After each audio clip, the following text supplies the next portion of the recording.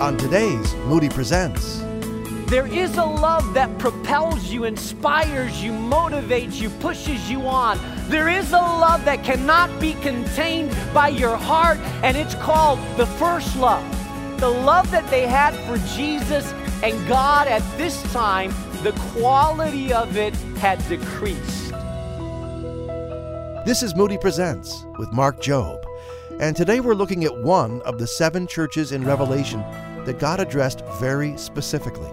Now, if you're just joining us, we're still in our deeper series that is taking us beyond shallow spirituality. But now we're moving from the Old Testament life of King David to the very last book of the Bible. That's Revelation, of course. Now, as we begin, how many of those churches, those 7 churches, can you name? Don't worry, I won't give you a quiz this morning. Let me just go ahead and list them for you. 1, Ephesus. 2, Smyrna. 3, Pergamum. 4, Thyatira. 5, Sardis. 6, Philadelphia. 7, Laodicea. Did you get all 7 of those churches? No worries, we'll revisit every one of them. Mark Jobe, president of the Moody Bible Institute and founding pastor of New Life Community Church in Chicago, is our teacher here on Moody Presents. He's going to take us right to Revelation chapter 2, a focus on one of the 7 churches, the church at Ephesus. Here's Pastor Mark. These letters are somewhat unnerving. How would you like to get a letter from God evaluating your spiritual life? The God that sees all things in secret and in open. He knows your thoughts and He knows your attitudes and your hearts. And, help me Lord, He knows how you drive.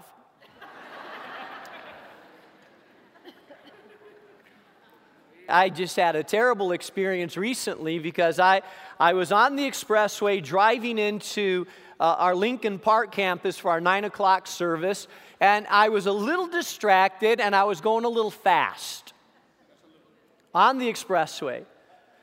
And my mirror was down because I have kids in my car, and so how many of you parents point your mirror at your back seat instead of back there? So mine was pointed at my back seat, and I didn't realize I was being tailgated by a state trooper for a while with his lights going on, and I thought I saw a flash, and then I realized, uh-oh, he's behind me. And I wondered, how long has he been behind me? So I glanced down at the speedometer, and sure enough, I was going a little over the speed limit. Don't ask me how far. That's between me and God and the state trooper.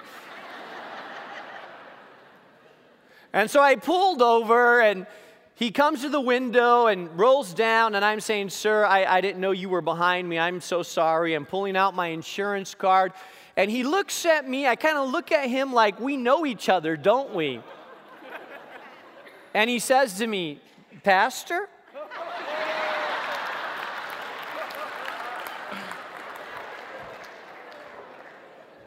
I said, yeah, I'm a little late. I'm a little late to church.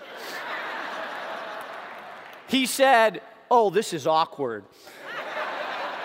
Hey, I want you to know I didn't try to talk my way out of a ticket. I didn't say, have mercy, I'm your pat. I didn't say anything like that. I was ready for any consequences. And he said, all right, Pastor, go in God's speed.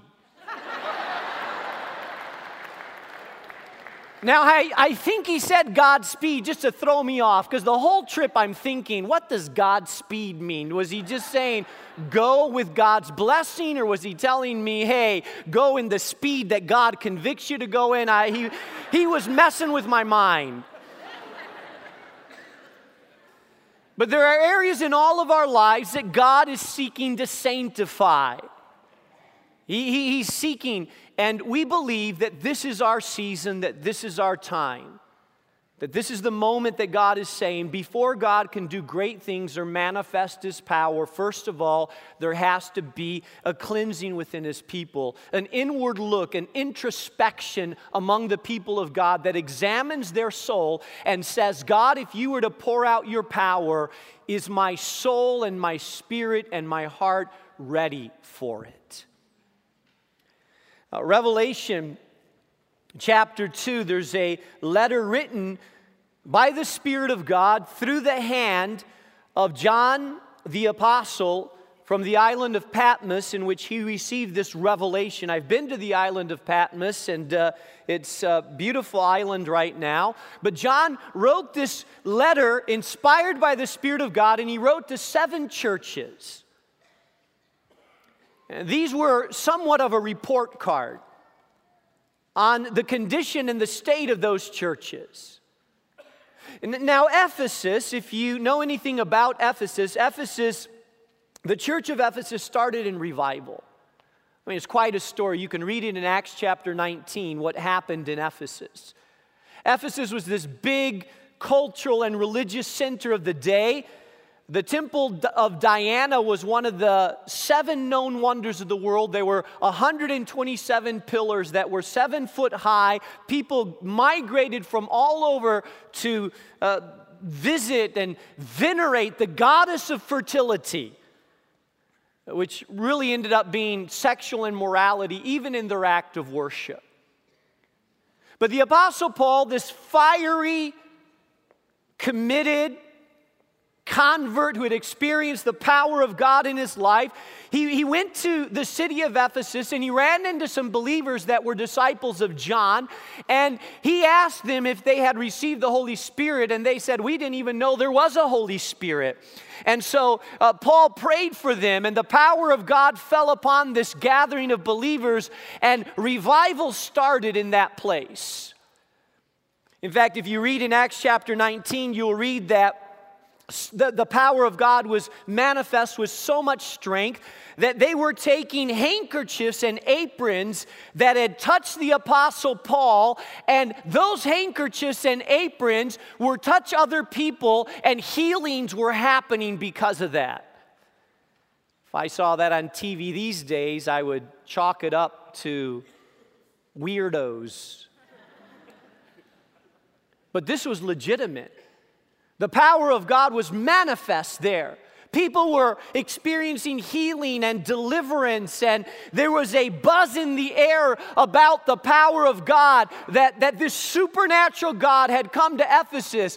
The temple of Diana that had attracted so many people, they were in an uproar. The Bible tells us that there were a couple men in those days that had heard about the power of Jesus. They were called the sons of Sceva, and there were 7 of them.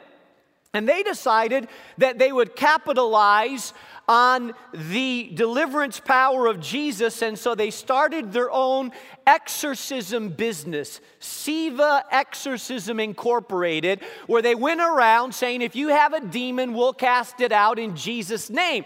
And they didn't even know Jesus, but they heard of the power of Jesus, and then they ran into a demon that was a little smart. And the demon said, Jesus I know, Paul I know, but who are you? And the Bible says that this demon-possessed individual jumped on these 7 sons, battered them up, and they ran out naked and wounded. I mean, things like that were happening. The gospel began to spread with so much power that a bunch of sorcerers and witch doctors that had practiced black magic and done their voodoo stuff over the people became so convicted that they took their parchment with all of their sorceries and incantations, and they brought it to the street, and there was a massive bonfire. They burned hundreds of thousands of dollars, their business. They burned it there, and they wept and they repented and they turned around. So much was the stir of the city that the idol makers began to get nervous. The syndicate, the union that all the idol makers belonged to, started saying, hey, this is going to take away our business. They worship an invisible God. They don't have statues. They don't have idols. We're going to go bankrupt if this thing spreads. And so they gathered thousands of people within the great amphitheater in Ephesus, and thousands of people chanted, "Great is Diana, long live Diana, bring to us those traitors." And I love Paul's boldness. The Bible says that Paul saw the crowd and he said, let me at them. I want to preach the gospel. And only because of these men held them back and said, no, don't. They're going to kill you. They convinced him not to go to that amphitheater. The gospel was exploding. It was in the midst of this environment that the church of Ephesus was born. Paul spent 3 years in Ephesus teaching, instructing, making disciples. There was a book called the Book of Ephesians that was written to them. And we can tell from the letters of Ephesians that this was a mature, strong, stable church that was well grounded, that they were going somewhere, that God was doing something among them. People would have looked at that moment and said, hey, the world cannot contain this church. This is a church that's going to make a difference, impact the nations, turn the cities around. That's how they started. But now 30 years had elapsed since their beginning. How many of you know that a lot happens in 30 years? Oh boy, a lot happens. It was 23 years ago that I met with a group of 18 people on the corner of 44th and Paulina as we initiated what has now come to be called New Life Community Church. Not quite 30 years ago, but hey, it's getting close. It's getting close. And something happened there. This was not the same church that had started in the fires of revival. Oh, it was still a good church, don't get me wrong. It still had a great reputation among the nations, and people still went there. But I want you to see what the Spirit of God says to this church. It says, to the angel of the church of Ephesus, write, these are the words of him who holds the 7 stars in his right hand and walks among the 7 gold lampstands. I know your deeds and your hard work and your perseverance. I know that you cannot tolerate wicked men, that you have tested those who claim to be apostles and are not, and have found them false. You have persevered, you have endured hardship for not my name's sake, and you have not grown weary. I mean, the first part of this report card is great. He commends them on 3 things. He commends them, first of all, on their hard work. These were no slouches. I mean, they knew what it meant to come to God, and they had been trained well by the Apostle Paul. I mean, they worked hard. They made disciples. Their ministry was humming. People got there early to set up chairs. They had a prayer ministry. I mean, their tech team was on the ball. They were working hard at everything that they were doing. No one could accuse them of being lazy. What they did well, and they did with a lot of energy. The second thing he commends them on is that they had persevered. It had been 30 years. There had been opposition, there had been obstacles, there had been people that had defamed them, there had been rumors, there had been persecution, there had been challenges, and they had not given up. They had stuck in there. It says hupomone, which means that they had continued on in the face of adversity. They had persevered. I mean, they were no quitters, they were no slouches. Well, a brief pause right now as we continue with Moody Presents. Again, our teacher, Mark Jobe, and we're discussing one of the 7 churches that John addressed in the book of Revelation, Ephesus. And Mark will get back to it in a moment. Question, though, how would you like to enjoy a 50% discount off of everything in the Moody Publishers catalog? Imagine getting half off their entire line of Bible studies, DVDs, books for kids, devotionals, biographies, and more. This 50% discount, half off, is yours with a monthly partnership at $30 a month or more. It's pretty easy to set up online at moodypresents.org. Again, that's moodypresents.org. We've heard from so many people who are making that decision to become a monthly partner, and they're enjoying that 50% discount. By the way, it's not a one and done kind of thing. No, as long as you're a monthly partner, that 50% discount is yours. Head online to moodypresents.org and sign up to become a monthly partner. Now back to Ephesus and more of what we can learn from this loveless church. Here's Pastor Mark Jobe with part 2 of today's message on Moody Presents. And the third thing he commends them for is that they kept their doctrinal purity. Just like today, there were all kinds of weird, wacky, devious heresies that were out there. But yet the church of Ephesus, they had read their scripture, they had studied the word, they had kicked out false apostles, they had come back to the gospel over and over. I mean, this was a church that you want your kids to go to. This was a good, solid, pillar, stable, foundational church. But you know, if you've ever gone to a parent-teacher conference, the teacher always starts with all the good things. And then they lower their voice and they say, "But Mr. Job, there are a few issues." And the Bible says that the Spirit of God says, nevertheless, I hold this against you. Well, what is it? I mean, these are all great traits that make for an awesome church and an awesome group of people. What is it? And the Spirit of God says, but nevertheless, I hold this against you. You have forsaken your first love. Now, 30 years is a long time to keep your first love passionate. I mean, think about it. Some of the kids that were 15 when the revival had happened and the demons were cast out and they burned all the parchments, now they were 45. Now they're middle-aged. They have a mortgage. They have teenagers. You know, they have the bills to pay, and they're thinking about the future of their kids. And hey, they're not reckless teenagers anymore that can just throw up their arms and say, we'll live for Jesus no matter what. Hey, now they got responsibilities. They got a job, and they're moving up the ladder, and some have management positions. And hey, they go to church regularly, and they try to get there on time, and they try not to have a big fight over who's going to use the bathroom before they get there. And they tithe and they give, and they consider themselves, hey, pretty solid, good church members that believe in the vision and the cause, and they go to Bible studies, and they have all those things down. But yet, here's the thing.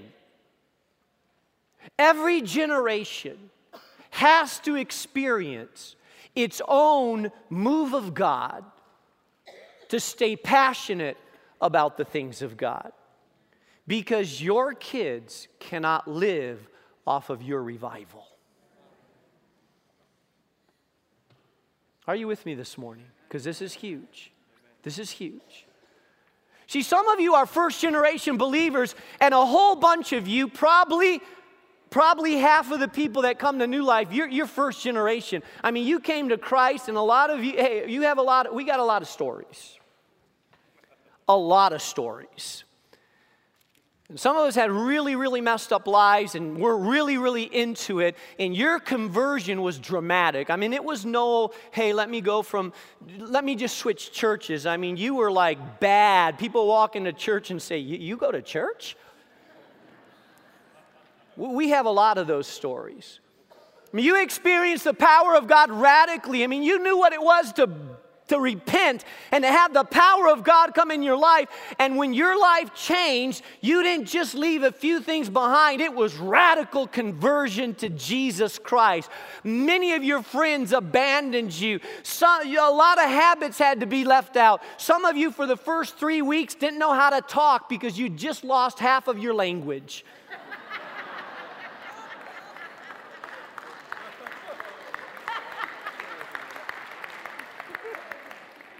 So what happened? You gone real quiet. Yeah, Lord bless, pray. There's so many blinks and blanks there that it took you a while to figure out how to talk without filling all the... I mean, you were saved and you knew you were saved. you were transformed and baptized and delivered and changed, and none of your many of your family members thought you were whacking out in some religious cult because you took your Bible and you believed and you were living it. And it's been real, and it's been powerful, and it's been a major life transformation for you. But some years have gone by.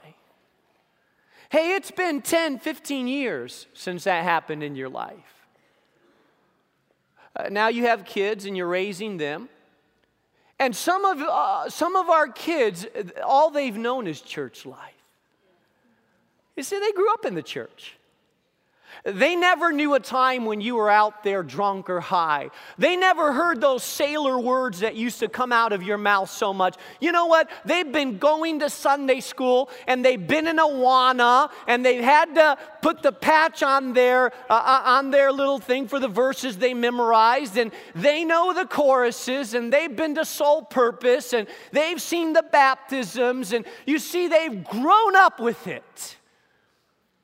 They've grown up in the culture. Hey, let me tell you, what a blessing. What a blessing. What a blessing that they haven't had to experience so much that so many other people have. Yet I want to tell you something. There's a danger in that as well. Because if you grow up in it, it's just part of life. Some of your kids can't remember a time when they didn't believe in Jesus. But there's not been that dramatic conversion at times that you experienced.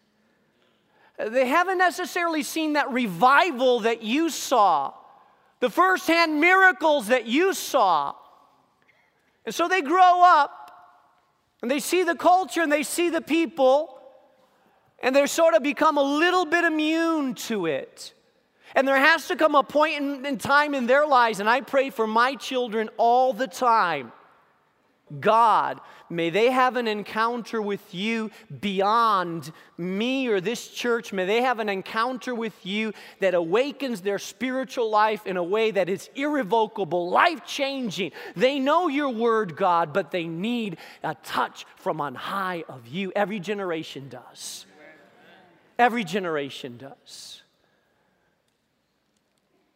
And what the Spirit of God was saying to this church is, hey, you're a good church. But there's something that has happened over the years, something that's alarmed the Spirit of God. In fact, something so deep that God feels so strongly about it that God says, if it doesn't change, I'm going to snuff out your light. Now, some scholars have argued about what that means. I don't believe God was going to kill them. Neither do I believe that God was going to shut them down as a church. But I believe that the Spirit of God was saying, if you don't come back to your first love, you may continue to exist as an organization, but you will not have a real, true spiritual light that transforms people radically. How many of you know that churches can exist on and on and on, but not really, but sometimes it's been years since they've lost their impact. And so God says to these people, these people, this generation, He says to them, you've left your first love. And this is not like they had lost it. And sometimes people say you've lost your first love. The word used here is you've walked away from your first love. You have departed from your first love. This was a series of decisions that you have made that has caused you to not to have the love that you had at one time. Now, what is a first love? Well, there's two things involved in this first love. There's the chronology of it, which means it's the love you had at first, but also there's the priority of this love, the quality of the love. And both things are implied in this passage, that the love that they had for Jesus and God at this time was different than their first love. The quality of it had decreased.